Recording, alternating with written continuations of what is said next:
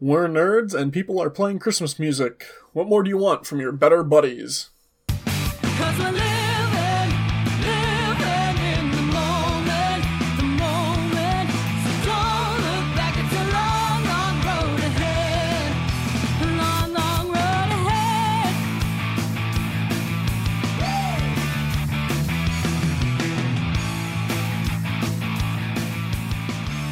Hello and welcome back to Better Buddies. I'm your host RJ. With us this week we've got Calvin. Hello. And Calvin. It's just Calvin, but that's okay. There can only be one. Our icebreaker this week, submitted by Calvin. How early is too early for holiday music? So I feel like you kind of answered this in that when I suggested this the other week, you were like, "Oh well," because you were like, "Oh, should we do that this week or next week's?" And I was like, "I don't really care." And you said like, "Well, we'll do it next week's because that's closer to the holidays." So I feel like that kind of was part of your answer. Then I feel like, Yeah, considering literally, like, you sent me that idea, and, like, a couple hours before the coffee, like, workstation area near where I was at was like, I heard a Christmas jingle coming from over there, and I was like, oh, man, really? Like, if you enjoy Christmas music this early, alright, fine, you know what? It makes you happy. Be happy. But also, we haven't had Thanksgiving yet, and my family's one of those... Christmas music is as soon as Thanksgiving dinner is over, like, you stop eating, then you can turn on the Christmas music. yeah. Yeah. I feel like you can start listening here and there to Christmas music, honestly, anytime in November for me. Mm-hmm. But if you're blasting it like 24/7, that can't happen until like the week of Thanksgiving. Yeah. Like and then later. But honestly, I posed the question because I was going through my music library looking for something to listen to, and so I noticed there was a Christmas album in there, and I actually was listening to it last week, and I was just like, oh, I actually really like this. Nice. So I was actually listening to Christmas music like last week, but honestly, I think people just freak out a little bit because people like to freak out. I get that most people take it as a joke of like, "God, it's too early," because I've definitely done that too. But honestly, it's like, it's music. It's fun. Yeah, I think the problem with this one's the extremes, because you give people who are like, it's too early, you can only play Christmas music on the 24th and the 25th and maybe the 26th. But then you've also got the people who are like, decked out in tinsel year-round, chanting for Mariah Carey to emerge from her cave. And it's like, alright, like... Yeah. You can listen to Christmas music, but maybe don't listen to all the Christmas music in one day. Save some for the rest of us. Well, it's actually interesting, because there was one of the VTubers that I watch, she'll actually have Christmas music in the background quite often of her streams, and she's been doing that, like, all year. And when people asked her like why on earth are you playing Christmas music, it's like July or June, she was just like, I like it, it gives me energy and it makes me feel happy. And it was like, you know what, fair enough. Yeah, I remember reading an article a couple of years ago that listening to Christmas music and like prepping for Christmas actually does increase your general mood. Mm-hmm. But it's like one of those things where like it works to a point and then it gets to be too much. Yeah, you can definitely overload on it. But I would wonder though if like that whole like, oh, it gives me energy, makes me feel happy and all that stuff. I would assume that has more to do with just like the tradition and the ideas associated with Christmas and less with the actual music itself.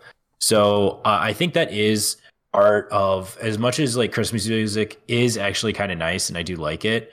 I think it actually benefits from our limiting it to a very short time frame, because it enhances it when we finally are able to get it. You have that like anticipation the month or so prior of like, oh, it's almost time for Christmas music, and that like anticipation helps build enthusiasm for that stuff, because anticipation for a thing is always greater than actually having that thing.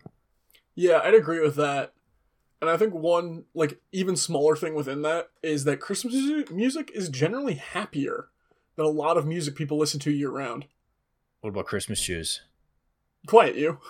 But no, yeah, there is typically that idea of like holiday cheer. So it is like it's supposed to be like peace on earth and like happiness and good times and family, and it's associated with those like aspects of for most people that they do that celebrate it, at least, of like the ideas of like family times around the holidays, getting together with family and dinners and like having fun and less worries and stuff.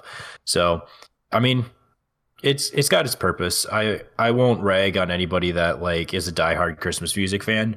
But I'm also gonna still probably give them a hard time if they're listening to it like in October. Yeah, that's fair. October's off limits. Actually, wait. There is one Christmas thing you can do in October, and that's Nightmare Before Christmas. Never seen it, never wanted to. I just love the way Jack Skellington moves. That stuff's always creeped me out. I never liked it. Oh, it creeps me the hell out, but for whatever reason, I just love the like weird knee bends as he walks. He's too long and he's too lanky, and it's weird, but it looks so fun to move that way. What about in July, though? Christmas in July? Only on the 25th. Nah, the whole week. Because at the summer camp I worked at, we always celebrated Christmas in July. And the one year I worked at the camp store, I had a Bluetooth speaker that I would play music like all summer because it's boring when nobody's there and you're just standing and waiting for like on the hour when the kids got out of their like activities to come and frantically buy candy and then leave you alone for another 50 minutes, which was kind of nice. I got a lot of reading done. But that entire week leading up to the 25th, I would blare Christmas music from the store. All right, I'll give you that. Did your family ever celebrate Christmas in July? No. Mine did. That was always like on my mother's side of the family. It was like a family thing that we celebrated Christmas in July, and every year it rotated houses to somebody else in the family that you would like host the Christmas in July, and then all of the cousins would do a kind of like Secret Santa gift exchange where we would pull names, and then all of the aunts and uncles did a like white elephant gift exchange. Nice. That's fun. It was mainly just an excuse for our family to get together and have like a big party and drink and do all the fun stuff.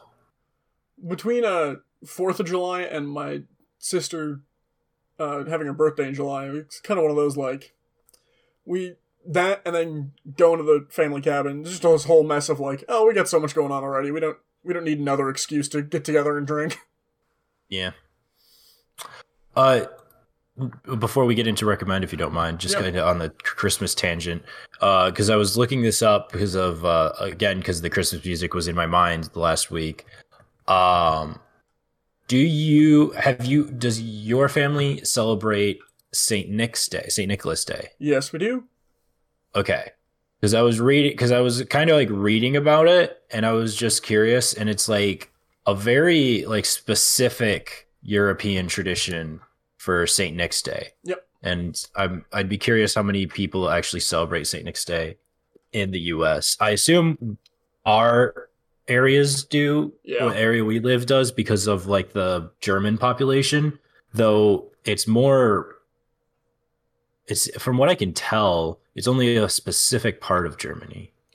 Yeah, our state does, my family does, and part of it is because of it's literally Saint Nicholas. He's a Catholic saint. Okay, so you do the more well. So the more Catholic approach. Yeah, see, I'm not Catholic, so we don't have saints. Well, I mean, it's the weird thing with no saints. But so what does your Saint Nick's celebration consist of then? Our family, traditionally, we will put out the shoes or boots the night before. Okay, you do put out the boots. That was my main question. Out the boots. You can't. Where's he going to put the stuff? Well, I didn't know if you put out like a stocking or if you guys just got gifts. No, we do boots. And it's not like a big celebration, but it's always been a fun like pre-Christmas thing where we always get a bag of chocolate gold coins. Yep. And our matching pajamas for the year. Okay, so you do pajamas on St. Nick's Day. Yep. And it's So, always been, like, matching, if not matching family sets, at least, like, alright, here's your Christmas-specific pajamas that we're all gonna wear on Christmas. Nice. Okay. Yeah, so we did the boots, got the gold coins, me and my sister. And then we'd usually get like maybe another candy or two, and then like a small kind of just like fun gift. Yep. Nothing like extravagant, but it would be like a little gift or something. And then we didn't do pajamas on St. Nick's Day, but we did a tradition of, man, this is gonna be a Christmas centric podcast. I didn't really mean that, but oh well. Our tradition for pajamas was on Christmas Eve. We would do the Christmas Eve church service so that we didn't have to wake up early on Christmas morning, which was always nice. But we would come back from church and then we would have specific gifts that would be labeled as Christmas Eve gifts. And I mean, it was always the same thing. It was the exact same thing that your family did, where we would have matching or else like a theme of pajamas that my mother would give everybody in our family. So like we would either have like all matching pajamas, or like one year she did what was it? It was like books. So they were like, we would just have like kind of like generic pajama bottoms, but then she got like pajama shirts that were like book themed and stuff like that. So we did that for pajamas. Nice. Yeah. Ours is pretty simple. And then we do the advent calendars. Just like chocolate advent calendar, crack the window, get the chocolate. Yeah. Yeah. Fun times. Our next segment is Better Buddies Recommend, where we recommend a piece of media to enjoy. I'm going to go first to scoop it, and make sure you don't beat me to it if you were going to use it. I recommend Mystery Science Theater 3000. Oh, he got me! He got me good! I feel like I can't really recommend that because I really haven't seen that much of it. I'm going to recommend Mystery Science Theater 3000 Live, the Time Bubble Tour. Oh, you're specifically going to snag that? Darn, that's like the only one that I could. I think I technically already recommended Mystery Science Theater 3000 back in the, like, early 10s of this podcast, so... Yeah, you probably did. Because there was there was an episode where we, like, talked for a little while about bad movies. Yeah. Well, doesn't hurt to recommend again. True. But yeah, you and I went, this past week, saw, Mystery Science Theater 3000 live.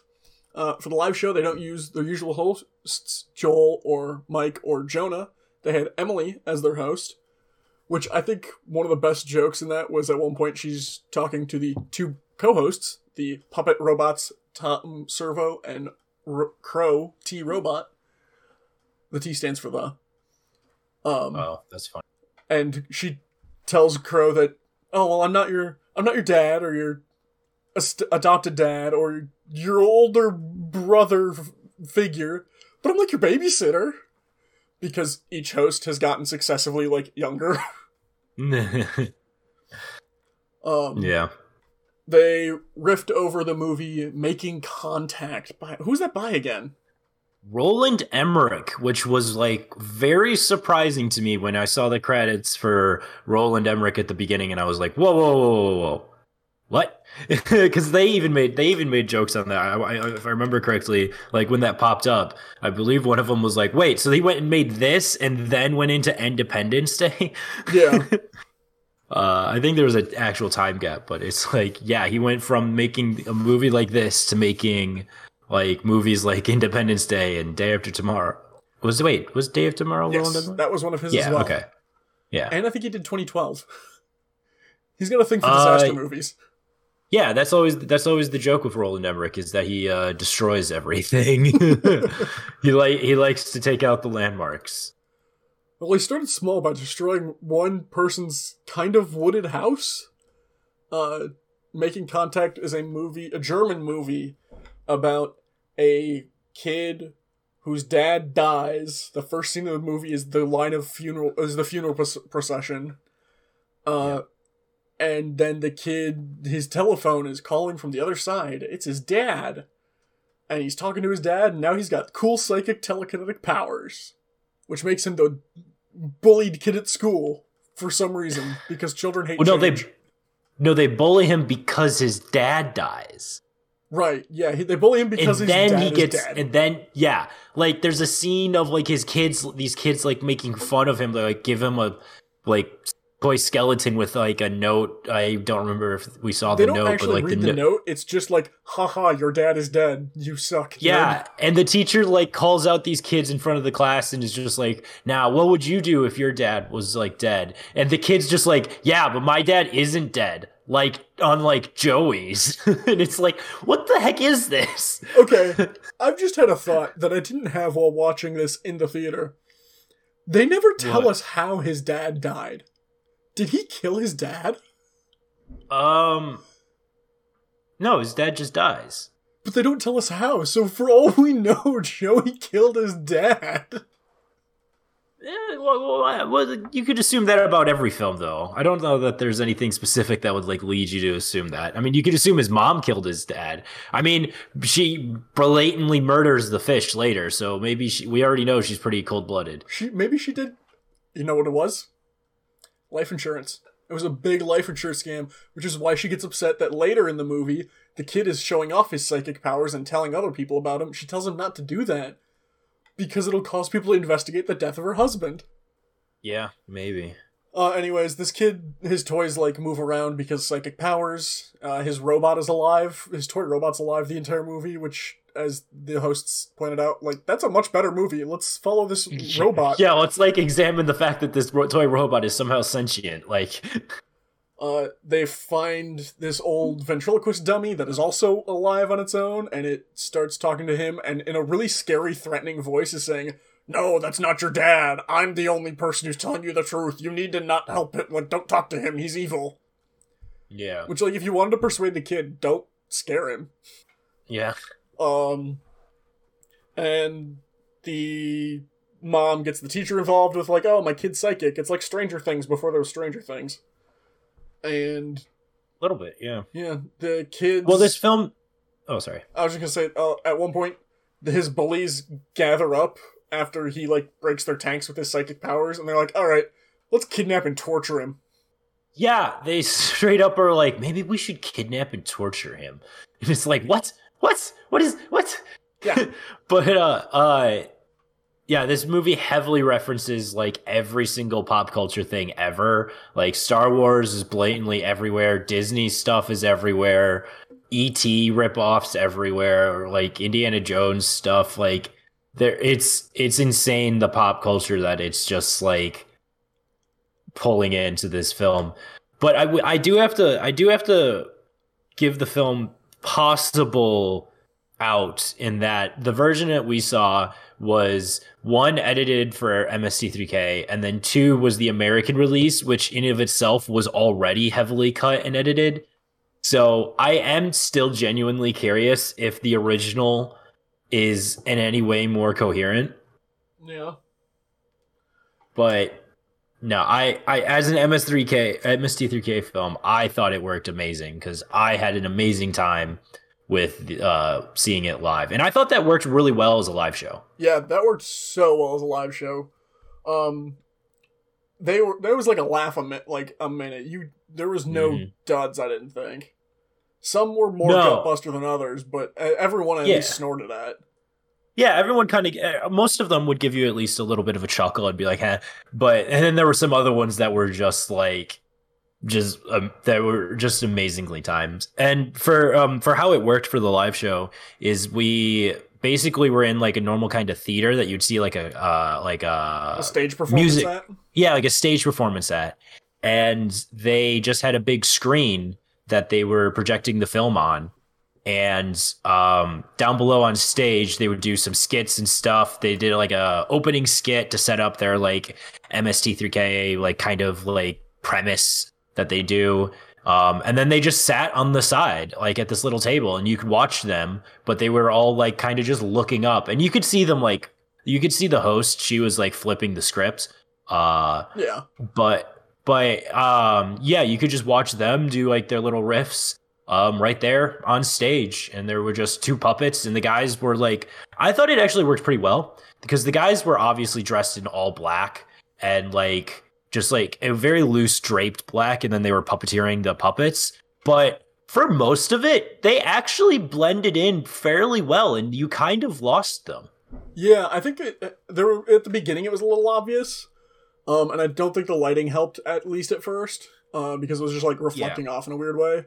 But also early on in the show, one of the robots, Crow, he was like, "Oh, I'm gonna be right back, guys." And I'm like, "Oh, where are you going?" And his response was, "Oh, you need my handler for this next bit, so I'm gonna go back there. I'll be back in a bit." And he just leaves. Yeah, he's just like, you're gonna need my operator. I'll be right back. Don't make it weird. Oh no, it was really good. I do wish we could watch it again but that's what you get for going to a live show, is you get those one in a lifetime like experience. It's not going to be repeated again. Oh, the mom killed the fish. We do need to say later in the movie, the kid uses his psychic powers to burn the teacher's hand when the teacher goes to grab a metal spoon, and the mom takes the teacher back into the kitchen to like cool his hand off, and the teacher is moving towards the sink, and I was like, no, over here. His hand's like in the sink. Yeah. His hand's like in the sink. She drags him across the room to the fishbowl, sticks his hand in the fishbowl, and then she goes to the fridge, gets out a handful of ice, and dumps it in the fishbowl. And the theater went silent. And then one of the robot hosts turned to the audience and was like, "You all saw that, right?" Yeah, and like that was my favorite bit of the show. And then everyone just died, and like for the next like 4 minutes, people were just like laughing because it was such a ridiculous scene. Because she like dunks his hand in the fishbowl and then dumps ice in the fishbowl with a fish in it, like that poor fish. Yeah. They straight up showed the live goldfish swimming in the fishbowl. It did not survive. There was one take of that scene, and that was it. Yeah. Or they had more fish. Yeah. But yeah, and it was really good too. Like, just like the skits and other stuff they did. To introduce their intermission, it started off with what was gonna be just like another sketch where they were joking about, "Oh, if you're feeling down, buy stuff. It makes you feel better." And they did this whole song about like stuff in the movie that the kid had in his room, stuff that he bought that would make him feel better. And the song slowly transitioned into "buy our merchandise." Yep. And showed off like the t-shirt and the hoodie and the magnets and all the stuff they had out of the merch table. And they're like, "All right, intermission, go buy stuff, bye." Yeah, it was like let's all go to the lobby and buy some like snacks and stuff, but instead it was let's all go to the lobby and buy merch. Because merch can hide your feelings. And they straight up were just like, "Yep, just buy stuff." Capitalism. It'll make you feel better. Yep. I thought that was pretty good. Yeah. But yeah, that's my recommendation, is Mystery Science Theater 3000 Live, the Time Bubble Tour. I felt better because I bought a magnet.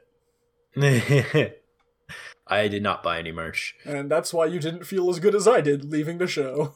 Apparently. I have a dollar amount to quantify it. Yeah, okay.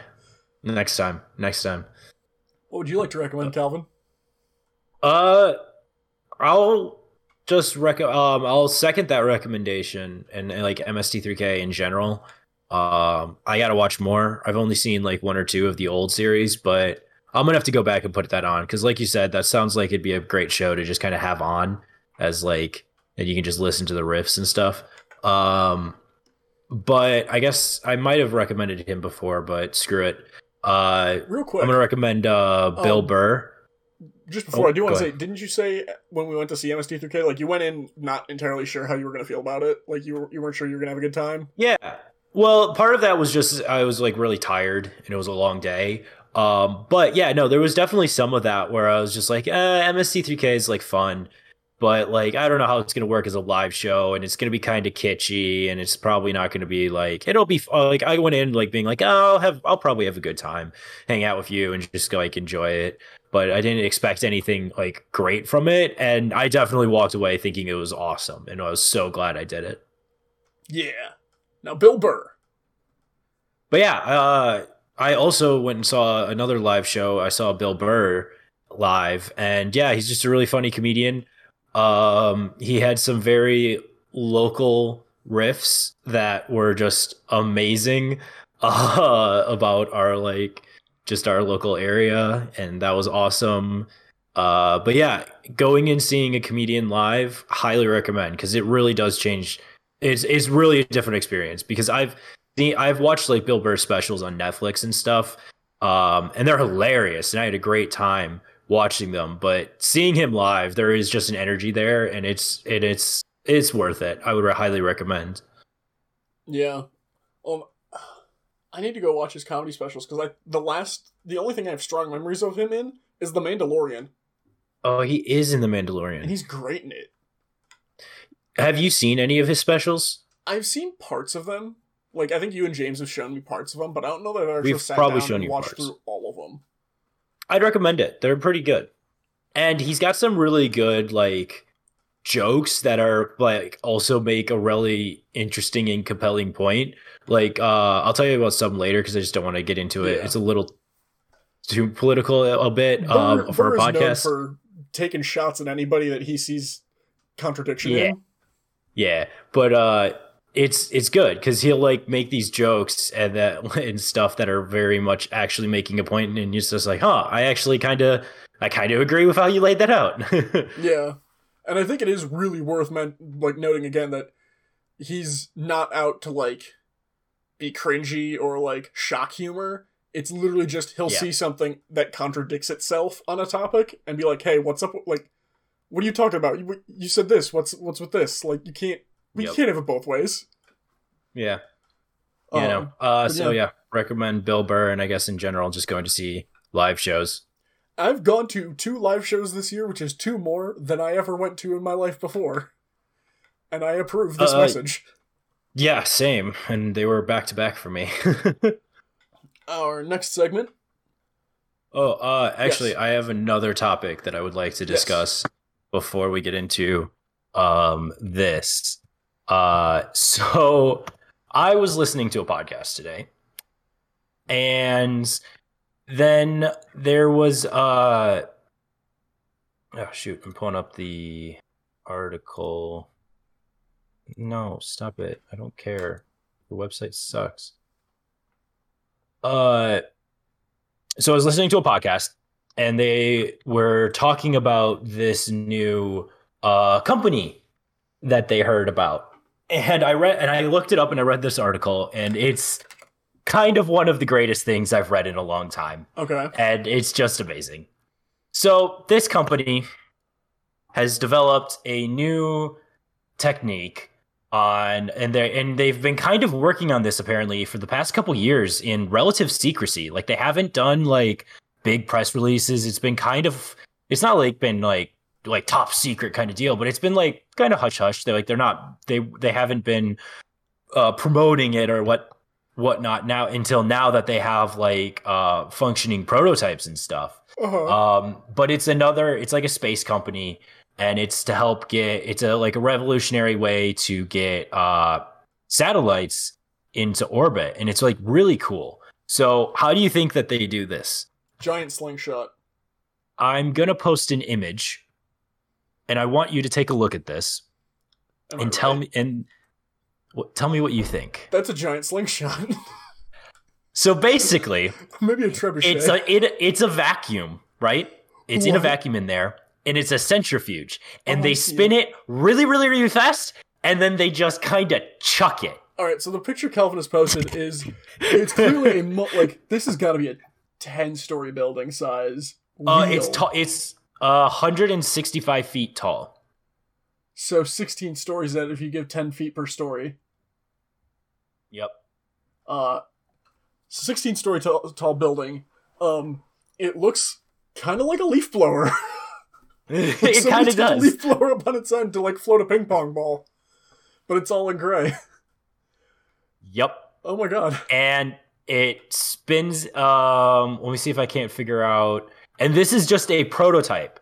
So this isn't even like the full scale that they want to build for this Jesus. thing. but I'm trying to see if it tells you how fast it spins it. It goes as fast as many thousands of miles an hour is what they're saying in this article. Several times the speed of sound. But yeah, it's a vacuum sealed centrifuge that just spins the payload ridiculously fast, and then it just goes whoop, and it doesn't actually chuck it fully into orbit, but it says chuck it like tens of thousands of feet into the air, at which point the payload has a rocket in itself, which then is able to get it into orbit. Because what they're doing is they're eliminating that initial need for excess fuel and really powerful engines to get it off the ground. Green space programs. But it's still got a rocket. But it's just amazing to me that their literal plan is to just spin it really fast and then just chuck it into space.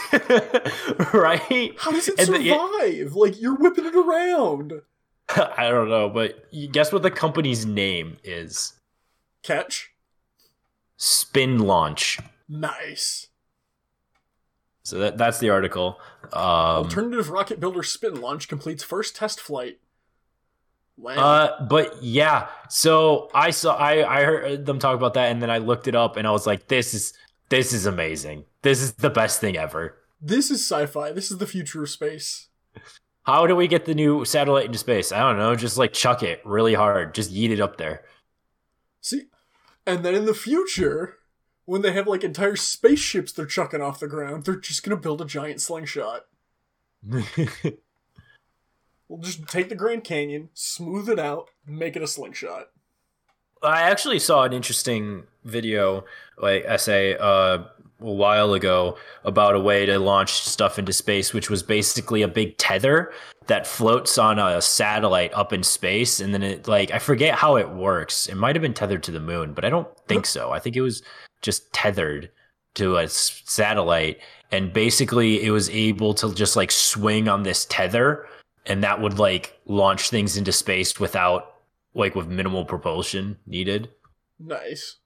Let me see if I can't find that. Just go fishing for spaceships off the moon.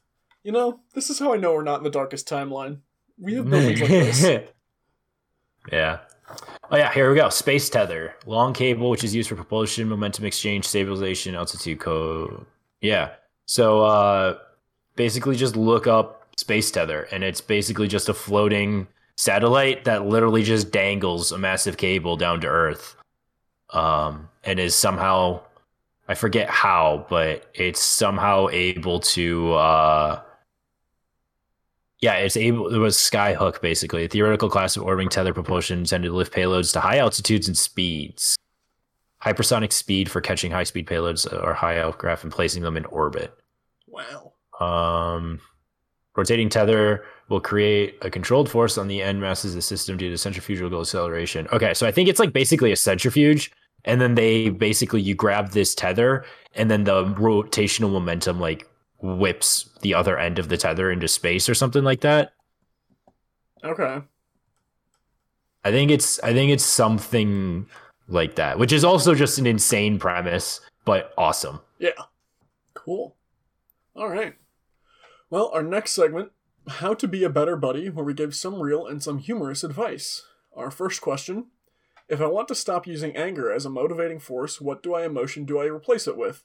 With the further details, I've used anger all my life to get the success I wanted. You're breaking up for me. Well, maybe you should have been more committed. Oh. Where did I start breaking up for you? Right before you started reading the question. The question is, if I want to stop using anger as a motivating force, what emotion do I replace it with? With the further details, I've used anger all my life to get the success I wanted. The problem is that anger is unsustainable and erodes away at my mental health. I'm not sure what to replace it with when it's been so powerful to use to overcome all my fears, doubts, and anxieties. So this is just like a Red Lantern, right? That's trying basically not to be a Red Lantern anymore. For those who don't know DC Comics lore, the Green Lantern is one of a spectrum of emotional lanterns. The green is fueled by willpower, but red is fueled by rage. Quite literally, pure rage when they put on the red ring, it purges all the blood from their body. So if they stop being angry, they die. Wow, I didn't know that bit. Yeah. The other rings get weird. Not that weird. Little weird. They all get these like little rules about them. There's but only one anyways. greed. What? There's only one Orange Lantern because the Orange Lantern power is greed. Yeah, that makes sense. Because otherwise you have to share, and that's Yeah. not Sure. allowing. But yeah, back to the question. Yeah, don't use anger. Anger bad.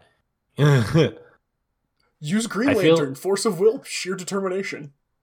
No, blue's where Hope? it's at. Yeah. I don't think you understand Hope. Hope has to share. Well, yeah. Well, doesn't Hope need a Green Lantern in order to enact? But isn't Hope technically more powerful? Yes, Hope is the most powerful of the lanterns. Even no matter what other lanterns are nearby, it amplifies their abilities. And even when Blue Lanterns were first introduced, Green Lantern was hanging out with one, and they're like, "Oh yeah, we can do basically anything if there's a Green Lantern within like 50 feet of us." And they reignite a dying sun and turn the clock back like 8 billion years. Nice. What about a White Lantern? White Lantern is life, and they kind of suck. Exactly.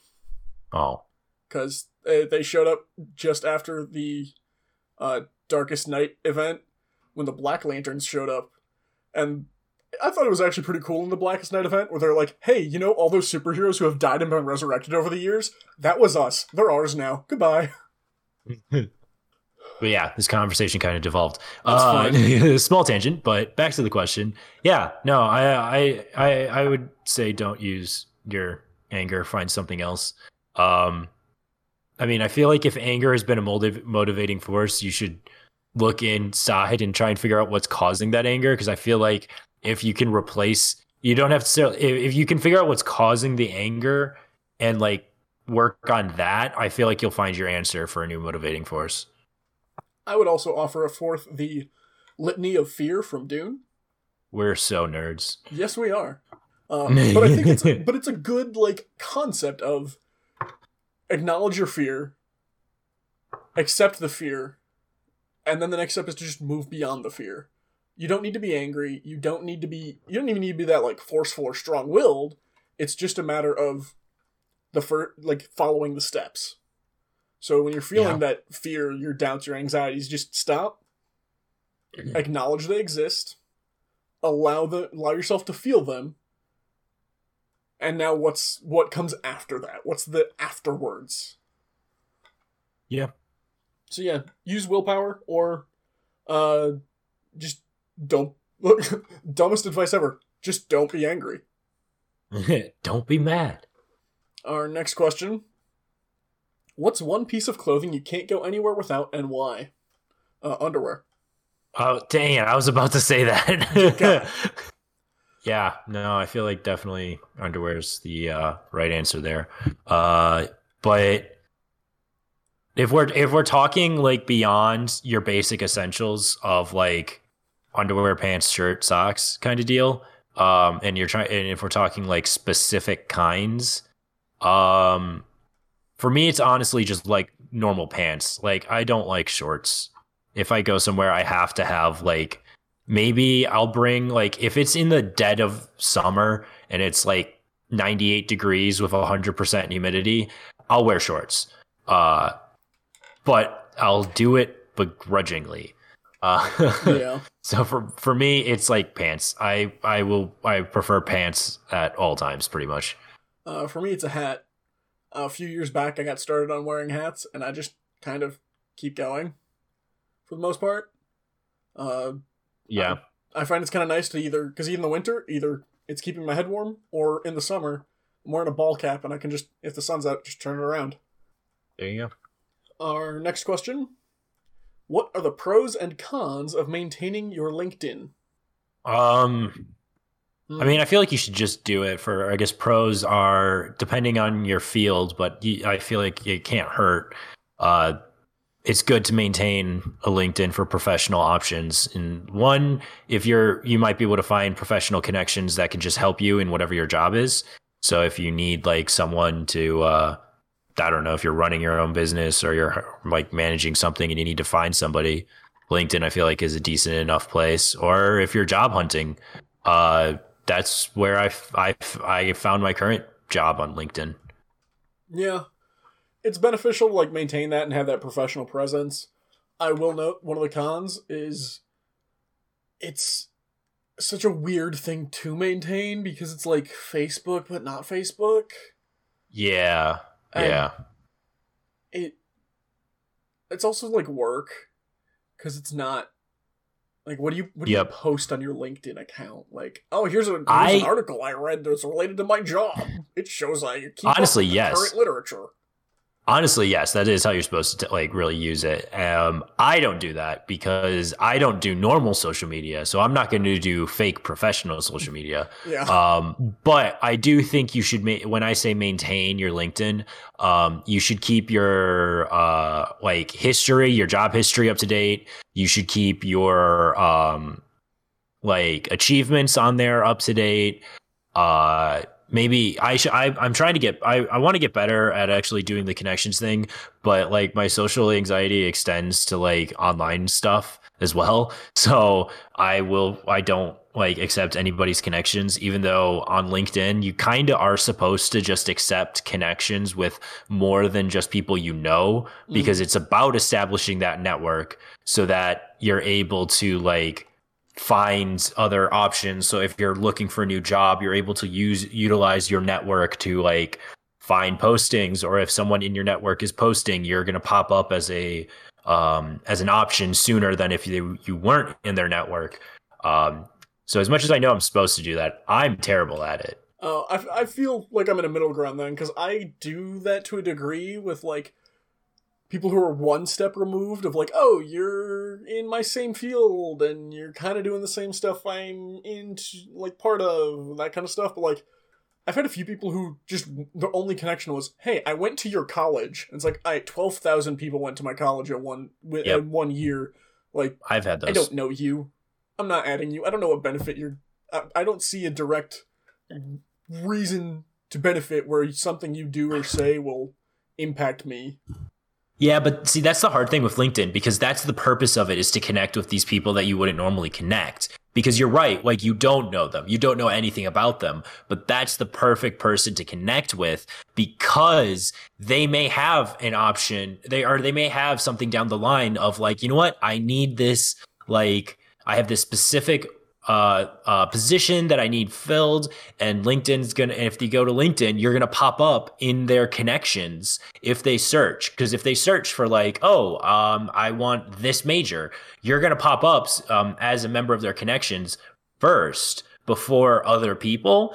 And then they're going to be like, oh, yeah, this person went to my university. I liked my university. Let's take a look at their profile. Oh, I think they'll be perfect. And then they send you like a message like, hey, I'm hiring for this position. Would you be interested? So I understand the theory and I've read some stuff on it, but I'm just terrible at that. See, and this just makes me think it's the game I've been wanting to play for like 10 years of let's make a brand new Facebook account and just see how many Facebook friends we can get. Oh, like based on mutual like, game, like you can get like thousands. Yeah, I've got 1,000 friends. I probably have like 300 mutuals with you. You should just add me, and then they add me, and now it like increases, and just see how big I can get that web to grow. It would eventually encompass all of like until you would be able to encompass everyone that is willing to accept a just mutual as a friend and not a actual person that they know. Yeah, because yeah. So that's basically what I should do on LinkedIn. Yeah, I don't know about if you should go that extreme, but from what I've read, you are supposed to be more generous in your accepting of connections. Like when recruiters contact you, you're supposed to be polite and like accept their connection, but be like, yeah, I'm not really looking for anything at the moment, but thanks or whatnot. And then like if they offer to like connect on LinkedIn, you're supposed to take it, because then you already have a recruiter in your connections that it's like, if you're looking out, if you're ever in the job market again, you can be like, hey, I was wondering if you had something similar to that job you offered me in before. And maybe they'll be like, yeah, I do. I have this one right here. Or they'll be like, oh, nothing right now, but if something comes up, I'll let you know. So yeah, it's hard. Professional world is hard. Yeah, it is. On the less professional side, our next question: what are the reasons why you wouldn't date a chronic weed smoker? Smell, yeah. Like It's some people say it smells nice. I don't agree. I don't think it smells that great, and like frankly, I don't care. Like if it's working for you, great, that's fine. But I feel like that's kind of like a secondhand smoke situation too, where like I don't Little bit. smoke. I don't want to like just live in that Yeah. because that's gonna affect me. I don't want. Yep. You do what you want. That's cool. If like somebody I know does and like I'm hanging out with them, that's great. That's their place. They can do whatever they want in their place. My place, I don't want that, so I'm probably not gonna date somebody who's a chronic weed smoker because I don't want to live with that. Yep. The other thing would be that I know people. There's some people that are like, oh, it's not addictive, and it's like, well, it may not be chemically addictive, but it's definitely mentally addictive. And it's like I've known people that are just like they're like God, and there's like all they talk about is like, man, I gotta go smoke some weed later. Like they're like controlled by it, and this can happen with any addiction. Yeah. And that's just not something that I would necessarily want to have in a relationship with someone, is someone that's like beholden to a substance. Yeah, I was just about to say. And that's a little harsh. That's a little harsh to say because substance addiction is an actual problem, and there are amazingly wonderful people that that struggle with a substance addiction, and I don't mean to disparage them, but I don't know. I also at the same time, you kind of have to admit that that's something that you have to your partner has to be willing to accept, is that you have this addiction. And I don't know. I feel like it's there's like topic to discuss. Yeah. Well, I think God. part of it too is that like what was I gonna say? And part of that chronic, like anything can be chronic if it, or like anything can be a problem if it's chronic and interrupting your life. So like, Yes. if somebody is so obsessed with coffee that like they go one day without and they're just absolutely miserable to be around because they don't have control of themselves. Yeah. Yeah. I guess that's kind of what I'm going for. It's like it's just that idea of like, if because I like to travel, I like to do things outdoors and stuff, and if like I was in a relationship with someone that like constantly needed to smoke weed, and it's like it's affecting what I want to do, it's like, oh well, I have to like, it's like, oh, let's go do like this thing, and it's like, oh okay, but I gotta smoke first. It's like, oh, I don't know about that. Also, like, sorry, but it's still not legal in a lot of places. And my jobs that I'm trying to get into generally don't, like, smile upon that. Yeah, I mean, I think they should just legalize it because there's way worse stuff that is legal. So I think it's stupid. But while it's not legal, I mean, you have to deal with those, like, stuff. Just because you don't agree with something doesn't mean you can just blatantly ignore the laws and not think that the consequences matter. Tell that to kids these days, am I right? Our second to last question. Do you think you have to share common interest with a person to share a strong, quote-unquote, love relationship? Why? I don't think you need a shared passion, because honestly, someone that has passions that are completely out of left field from what you would normally do can be very attractive and intriguing and keep you interested. But common interests and passions are definitely helpful, because they give you something as like your base that you can like bond over, and then you can have these like separate passions that are more intriguing to the other person. I think you gotta have like a 50-50. Like 50% common like interests and 50% common values. Because even if you don't necessarily, even if it's like, if one of those is less but the other is more, you can make things work. But if you have all the same interests but none of the same values, or all of the same values but none of the same interests, like that's gonna get a little rough. Not impossible, but you're gonna have to put some extra work in, I think.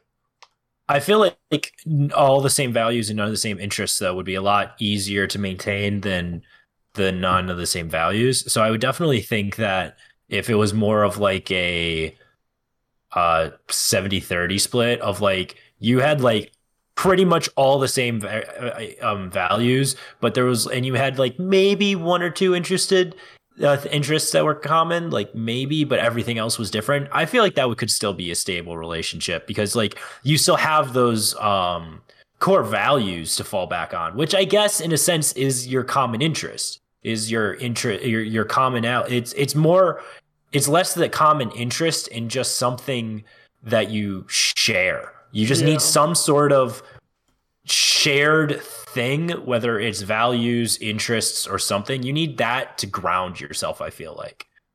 Yeah, I'd agree with that. I think 30-70 works. Our last question this week. What do you do when you're standing in Sephora with your girl getting olfactorily assaulted while she browses? The heck is Sephora? It's a store. You don't even know. I think it's not the candle store. I think it's the perfume store. Sephora is a French multi-international retailer of personal care and beauty products. So I'm assuming it's perfume. It must be a perfume store or something. Perfume and makeup. Okay, so that makes sense for the Oral Factory. Good luck. Rip. Yeah, basically it's the scene from SpongeBob. You're just gonna die. Let her rip. Just massive fart. Wallow in your own stink. I don't know if I Fight agree it with off. this message. You're on your own for this one. More seriously, like, come on, it can't smell that bad. Breathe through the mouth. It's probably fine. You're probably fine. Just breathe through the nose and, like... No, don't breathe through the nose. Breathe through the nose and participate. Like, be an active participant. Oh, yeah. Malicious compliance. This is a malicious compliance route where you get interested, but then get more interested so that it's more of a problem that you're there. Just go too far with it? Yeah. Like, you're gonna groan and grumble, whatever, but, like, it's your SO, so she's gonna drag you along and you're gonna go, and she's gonna, like, be annoyed because you're grumbling and whatever, but she's gonna bring you along anyways because she knows it annoys you.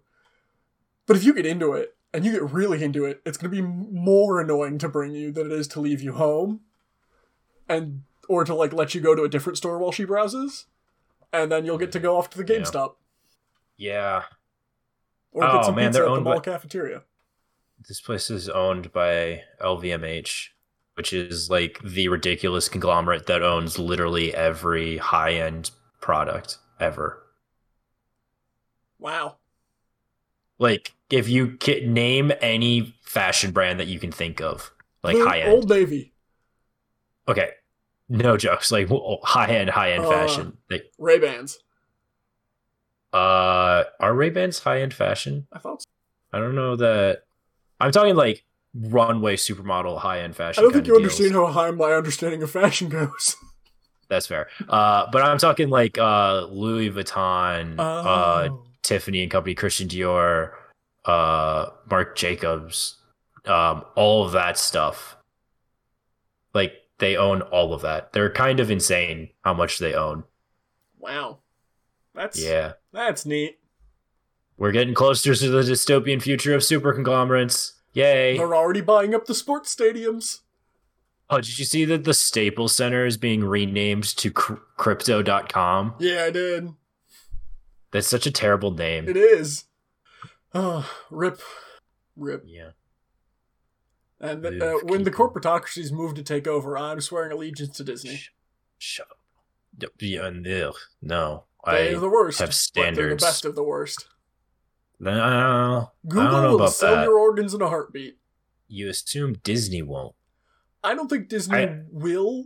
I think Unless it's to Disney make me a would be better consumer of media. I think Disney would be faster to sell out your organs and replace them with components that like force you to be locked into their like brand forever and completely limit everything I think to you're talking keep about maintain that. No, them too, but I was gonna say to force you to like you can't say anything off brand of Disney and like all that stuff. I don't know. I feel like there's currently a fight between the heads of Disney about letting non-family friendly material onto Disney Plus. Yeah, see, it's not gonna. They're not gonna win. I don't know. No, Mickey Mouse will come and gut whoever's gonna try and go off brand. It's it's literally like the CEO of Disney who's trying to go off brand.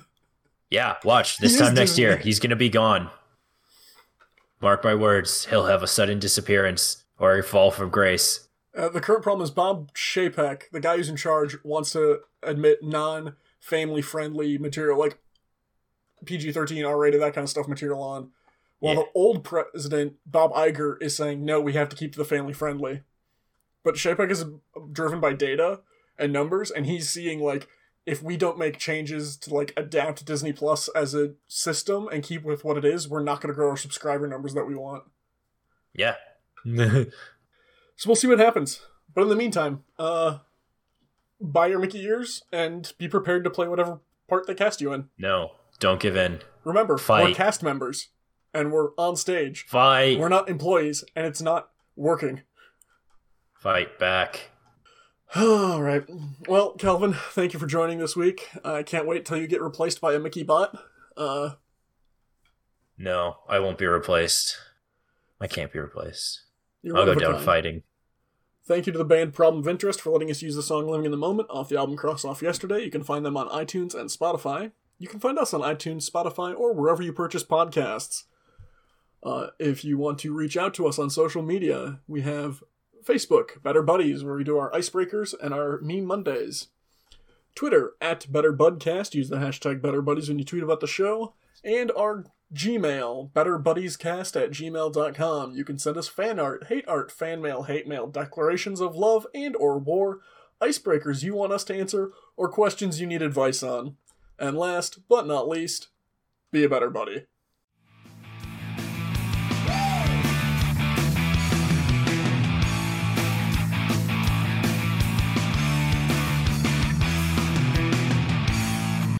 Alright, well, let's start the episode and get her done. In 3, oh wait, do you have your tea? Yeah, I got my cocoa. Ooh, cocoa. Yeah. Bless you. Are you allergic to cocoa? Yes. Oh man, you like to live dangerously, my friend. Always. Alright, in 3, 2,